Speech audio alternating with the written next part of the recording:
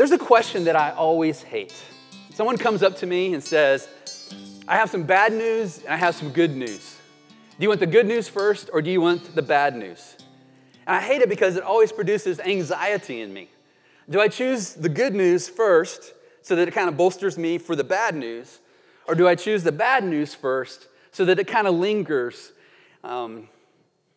Not the bad news lingers, so that it's short-lived and what lingers in my mind is the good news. That's what I'm trying to say there.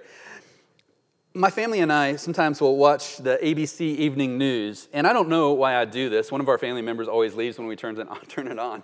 Because for half an hour, there's an onslaught of just bad news, one piece of bad news after another, and I feel, I guess, a morbid curiosity to stay up with some of the events happening. But they always have this segment at the end with David Muir called America Strong, and it's usually a good story, some good news.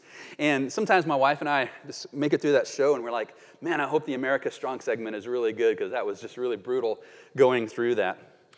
Well, we're going to see in our study today, Jesus presented with some really bad news. Tragic news, really, horrific news. And he's going to respond maybe somewhat unexpectedly with a question of his own. And then he's going to present some bad news, which really just paves the way for the good news, which he's always willing to share with people. And so we're going to look at what is called one of those hard sayings of Jesus. So I just want to give you a heads up on this. It's a little bit difficult for us to digest, not the least of which is because I think sometimes when we hear what we're going to hear Jesus saying, we don't take into account the original context in which he's speaking. So I just want to give you that heads up. And we're going to call our study today, Life is Short. And what I want to do is invite you to join with the company of disciples and those curious and interested in what Jesus is saying as Jesus makes this long march to Jerusalem, where not only he's going to encounter some really bad news, but he's going to embrace it. He knows that he is going to be betrayed. He knows that in this wicked alliance between the religious leaders of his day and the Roman authorities, they're going to put him to death. And so Jesus has been preparing people for that. He's been calling people away from their desire to pick a fight with Rome and to embrace his way of peace. And so if you're just exploring the gospel of Jesus, we want to encourage you to listen to what he says because this really gets at the heart of what he's trying to get people to awaken to and understanding his message. And if you are a follower of Jesus, you're going to be encouraged to embrace that good news all the days of your life, to live in light of it. And so we're going to take a look at this hard saying of Jesus. But before we dive into it, let's pray and ask the Lord to tend the soil of our hearts. Lord, we do live in a world that is filled with bad news. Yes, there's moments of good news. Yes, there are moments that make us smile. But even just this last week, with the news coming across our feeds and on the television screens, it just weighs us down. Lord, we long to be reset upon you, to hear words of hope and refreshment from you. And so as we look at this passage from the life of Jesus, would you help us to perhaps get through the initial shock of what he says, to hear his heart, to hear what he's inviting us to as he speaks to these original people living some 2,000 years ago. And I pray, Lord, that you open our eyes, unstop our ears, and open our hearts to receive the word you want to plant in us this day. It's in Jesus' name we pray. Amen.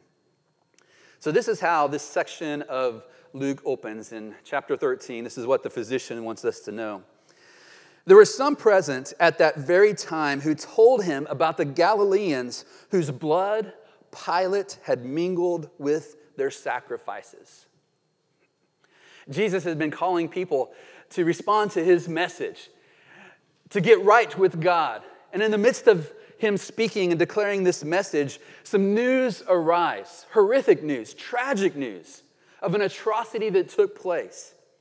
Some Galilean people had traveled to Jerusalem to make sacrifices. And there, Pilate, the governor of Judea, who seemed at times to take a perverse delight in provoking the Jewish people, did the unthinkable. He sent in some soldiers who slaughtered these worshipers and mixed their blood with their sacrifices. I'm not sure, beyond just the initial horror of just something like this happening, how offensive this would have been to the audience that Jesus heard. I tried to think of a way that might help us, and I really couldn't come up with something.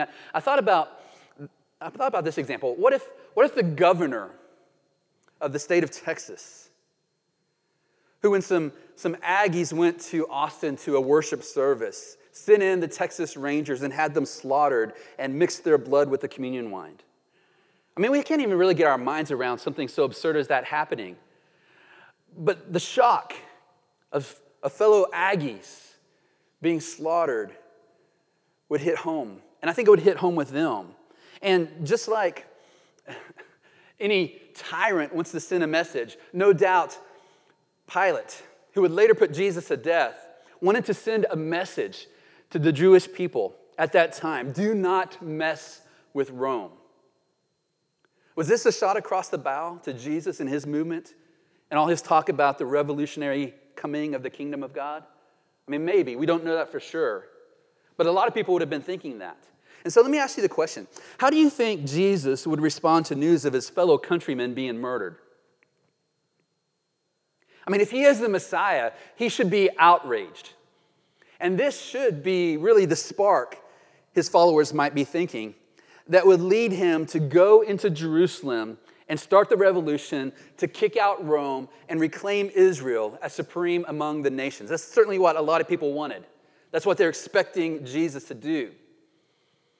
But Jesus, perhaps because he's been hanging around these people, also know there's a different strand of thinking in some people's minds. And because this strand was at work, he addresses that first and then goes back to the first line of thinking and brings it back up. So he asks the question. He doesn't come across as outraged, but he asks his audience a question. Do you think that these Galileans were worse sinners than all the other Galileans because they suffered this way? What an interesting question for Jesus to ask. The reason I think he asked this is because that strand of thought is in a lot of people's minds, his original audience and ours as well. One of the oldest writings in the Hebrew Scriptures is the book of Job. And Job had been severely afflicted, had experienced tragedy after tragedy, and he had some friends that came to him. And one of his friends, Eliphaz, said this, "Consider now, who, being innocent, has ever perished? Where were the upright ever destroyed?" In his thinking, the righteous and the upright, those who follow God, don't have anything bad happen to them. And so if something bad happens, it's obviously that person's fault. Fast forward to the time of Jesus, and there's this time where Jesus was journeying, and the gospel writer John tells us this. As he passed by, he, that is Jesus, saw a man blind from birth. And his disciples asked him, "Rabbi, who sinned, this man or his parents, that he was born blind?" And Jesus answered, "It was not that this man sinned or his parents, but that the works of God might be displayed in him." See, even his disciples were thinking, if this man was born blind, there's obviously a reason why that happened. Either he sinned or his parents sinned. And Jesus said, that's not the reason. Neither one of those reasons is why this happened. And he says, in a strange way to our senses, this happened that the works of God might be displayed in him. And Jesus went and then healed that man. So when Jesus asked the question to his disciples, do you think that these Galileans were worse sinners than all the other Galileans because they suffered this way? Some in the audience might be saying yes. Even though it was wrong for Pilate to slaughter them, if something bad happened, then maybe that was a judgment upon them. In our day and age, we say karma kicked in, or they must have done something bad. But Jesus answers his own question this way. No, I tell you, but unless you repent, you will all likewise perish. That's an interesting answer to Jesus' own question. Remember, his question was, did these Galileans die and suffer because they were worse sinners than anyone else? And the answer was no, that is not why that happened. And we need to hear that, because I get so tired of when a tragedy hits to hear people on TV and Christian pastors say the reason that happened is because X, Y, and Z. That's the one thing we must not say. Some of the prophets said that in the scriptures because they were speaking under divine inspiration. But unless God reveals something like that to us, we shouldn't speak and say that was a judgment of God upon them. So did these Galileans die because they were sinners? Jesus said, no, that's not why at all. And then he says, but unless you repent, you will all likewise perish. Now, one of the reasons why this is a hard saying of Jesus is because we tend to take this and just put it right in our own present time and ask the question, how does it apply to us? And we're going to do that in a minute. But first of all, we need to ask, what did this mean when he said this? What does Jesus mean when he says, likewise perish? In a similar manner, or in the same way, you will perish. N.T. Wright, a theologian and professor, helps us out. He raises that question, likewise, or the same way? That's the key, he says. Jesus isn't talking about what happens to people after they die. Many have read this passage and suppose that is what he is warning about, perishing in hell after death. But that is clearly wrong. In line with the warnings he has issued several times already and will continue to issue right up to his own crucifixion, Jesus is making it clear that those who refuse his summons to change direction, to abandon the crazy flight into national rebellion against Rome, will suffer the consequences. Those who take the sword will perish with the sword. Remember, there are a lot of people at the time of Jesus who wanted someone to arise who could lead that nation into a war with Rome. And so Jesus says, unless you repent from that desire, you will likewise perish. Likewise how? In the same way how? Just like Pilate was ruthless in the slaughtering of those worshipers, so Rome is going to be ruthless in the slaughtering of you. Verse 4, he picks another headline from the news and says, or those 18 on whom the tower in Siloam fell and killed them, do you think that they were worse offenders than all the others who lived in Jerusalem? What a horrible tragedy to hear of a tower falling and people dying. I mean, we know stories like that. And so Jesus asked the question, do you think that they were worse offenders than all the others who lived in Jerusalem? Did what happened to them happen because they were somehow worse? That word offenders is the same word that is translated in the Lord's Prayer when we ask the Lord to forgive our debts as we have forgiven those who are indebted to us. That word indebted, it's the same word used here.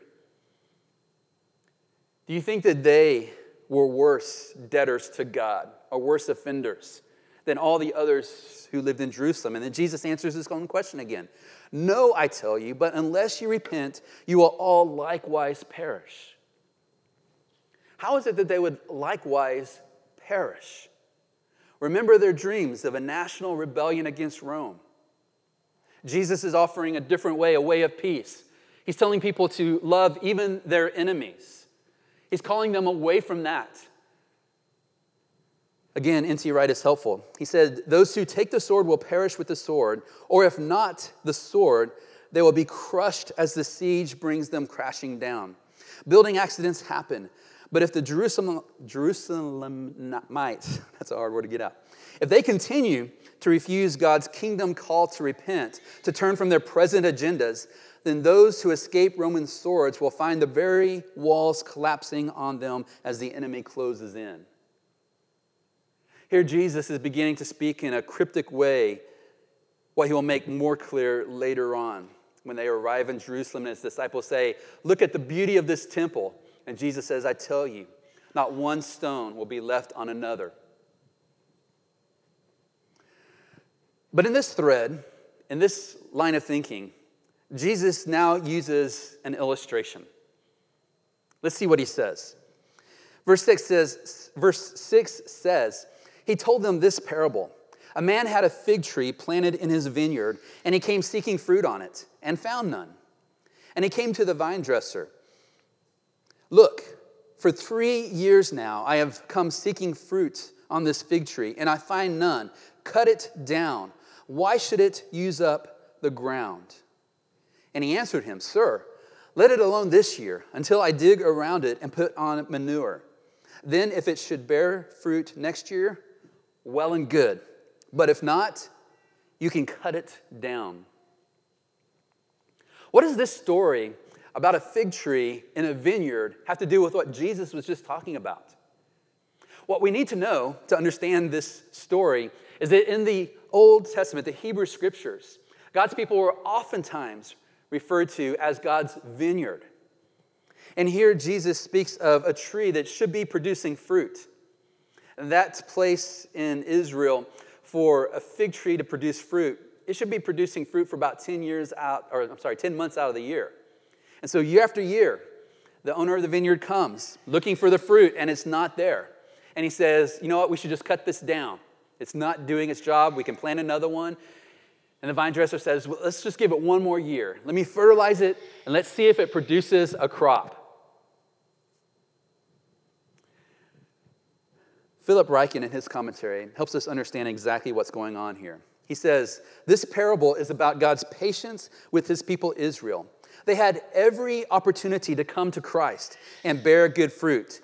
For nearly 3 years, Jesus had been healing them and teaching them to follow God. Alas, they were bearing so little fruit. Most rejected Jesus. So this parable of the vineyard is a description of time coming to a close for the nation of Israel. God had come to them in the person of Jesus, and they rejected him. Fast forward to when Jesus was arrested, and he stood before Pilate, and Pilate, finding no guilt in him, wants to release him. But the crowds want him executed, and so he comes up with this plot, thinking, I'm going to pull up Barabbas, who's an insurrectionist and a murderer, and I'm going to give them the choice. Which one do they want, Jesus or Barabbas? Pilate said to the crowds, to them, then what shall I do with Jesus, who is called Christ? And they all said, let him be crucified. And he said, why? What evil has he done? But they shouted all the more, let him be crucified. So when Pilate saw that he was gaining nothing, but rather that a riot was beginning, he took water and washed his hands before the crowd, saying, I am innocent of this man's blood. See to it yourselves. Basically, what happens with this man is not on me. If you want him dead, you kill him. And all the people answered, his blood be on us and on our children. Then he released for them Barabbas, and having scourged Jesus, delivered him to be crucified. Jesus had offered people a way of peace, to follow him. Yes, he's a different kind of Messiah than he was wanting, but his kingdom is a kingdom of peace, and he invites them to come, and he uses power differently than anyone else saw. And so in that moment, Jesus allowed himself to be crucified. He would say in another place before this event happened that no one takes his life from him, but he lays it down on his own initiative. And so in this moment of human wickedness, conspiring to put to death Jesus, the Prince of Peace, in this moment, God laid upon him the sins of people like you and me and condemned it in his flesh. And so Jesus became obedient to death. What a stunning picture of the audience's refusal to follow the way of Jesus, to want nothing more to do with him, to nail him to a cross, and to say, we don't want you. We don't want your message. We reject it. Ryken again said, most rejected Jesus, yet in his mercy, God would give them one final opportunity. Jesus would die on the cross. He would be raised from the grave. His gospel would be preached in Israel. Thus, there was still time for people to repent and bear good spiritual fruit through faith in Jesus Christ. Nevertheless, the window of opportunity would not stay open forever. This was the last chance for the people of that generation. If they did not repent, they would perish, as many of them did. Can you go back, Jason? Not many years later, Jerusalem was besieged, the temple destroyed, and Israel was scattered. And that's exactly what happened. Within a generation, the Jewish nation got what it wanted, a fight with Rome. What was referred to as the Jewish Wars, which began in 66 AD, ended with the Roman armies surrounding Jerusalem, laying siege to that city. And Titus the general in AD 70 gave his troops the go-ahead to go into Jerusalem. And many were slaughtered by the sword, and they tore apart that city. And even their beautiful temple was destroyed, and not one stone left on top of another. People died at the brutality of Rome. So that generation did not heed the message of Jesus. What about us in our generation? How do we process what Jesus is saying here and apply it to our own lives? And let me just raise this important point.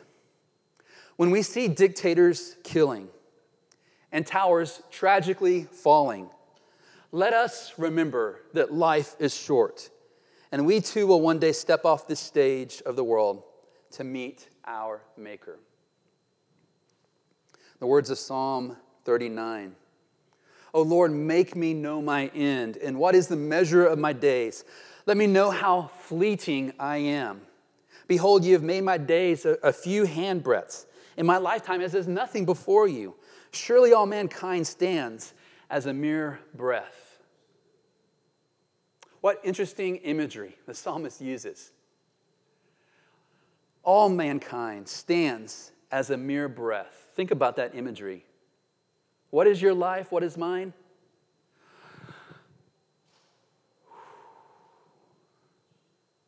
Life is short. I hope each and every one of us lives a long life, but I don't know how long we go. But what I do know from what the scriptures tell us, not only our birth date, but also our death date has been determined. And I don't know about you, but I want to go out in my sleep, peacefully sleeping, oblivious to what's going on. But that's not guaranteed. I don't know how I'm going to exit this world, and neither do you. Just like those Galileans who went to worship that day, not thinking that was going to be their last. Or those people in Jerusalem who, horror upon horror, suffered the fate at the falling of that tower. We don't know how many days we got. But 2 points of application I'd like to drive home for us in this. Since life is short, there is no more important time to turn to God than now. And we've been given every reason to turn to God. Jesus, over and over again, called people to turn to God. And even this day, that invitation goes forward. Those beautiful words from John chapter 3, verse 16, spoken by Jesus. God so loved the world that he gave his only son, that whoever believes in him might not perish, but have eternal life. Jesus is thinking not perishing in the sense of not dying in this life, but standing before God and not perishing for eternity. The Apostle Peter would tell his readers, the Lord is patient with you, not wanting any to perish, but everyone to come to repentance. Or the Apostle Paul in his book to the Romans, do you presume on the riches of his kindness and forbearance and patience, not knowing that God's kindness is meant to lead you to repentance? There we see Jesus and two of his most important men speaking to us about words of repentance. And let's get clear in our minds. Repentance essentially means a change in our minds that leads to a change of direction in our life. When a lot of people hear the word repentance, they think of penance. Penance is something that a person does to punish themselves in the hopes that if they can show God that they're sorry enough by inflicting pain on themselves, then God might be moved to compassion.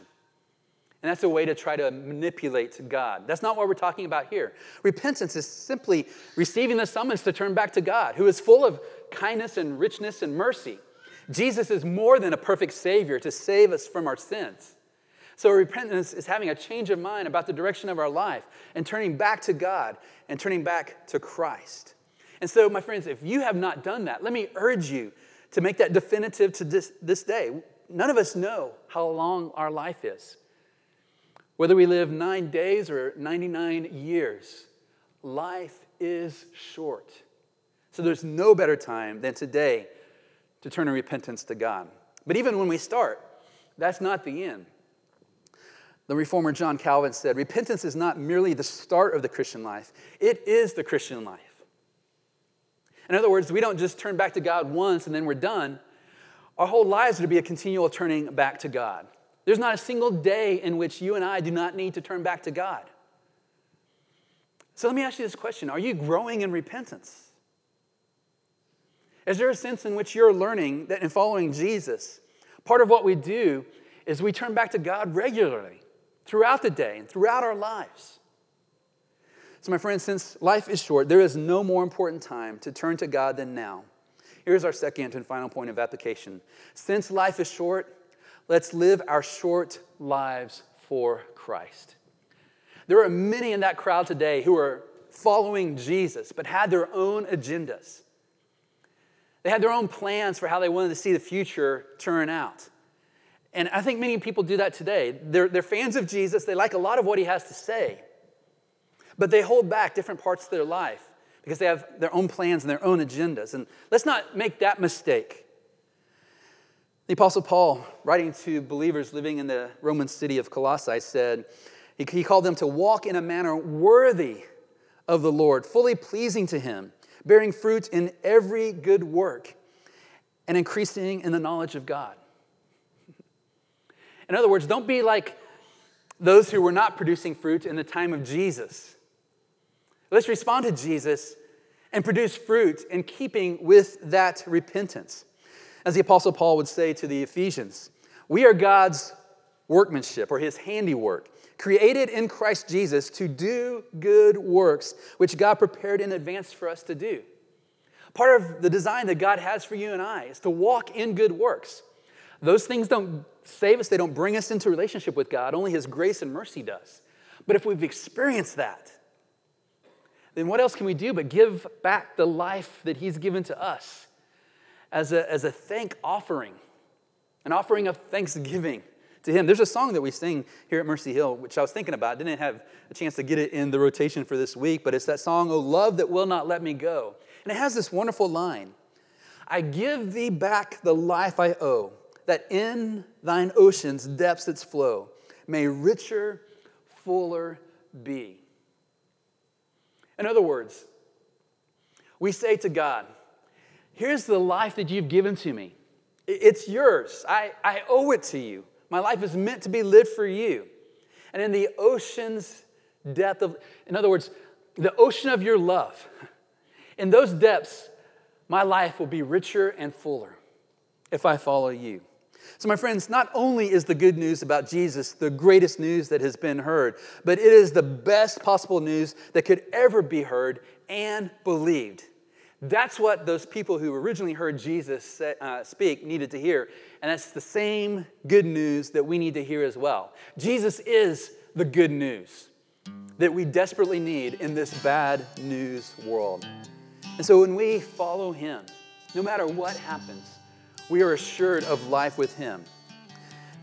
Nabil Qureshi, the Muslim who turned to faith in Jesus, once said, without Jesus, we approach life with the expectation of death. With Jesus, we approach death with the expectation of life. Isn't that good? Let me read that one more time. Without Jesus, we approach life with the expectation of death.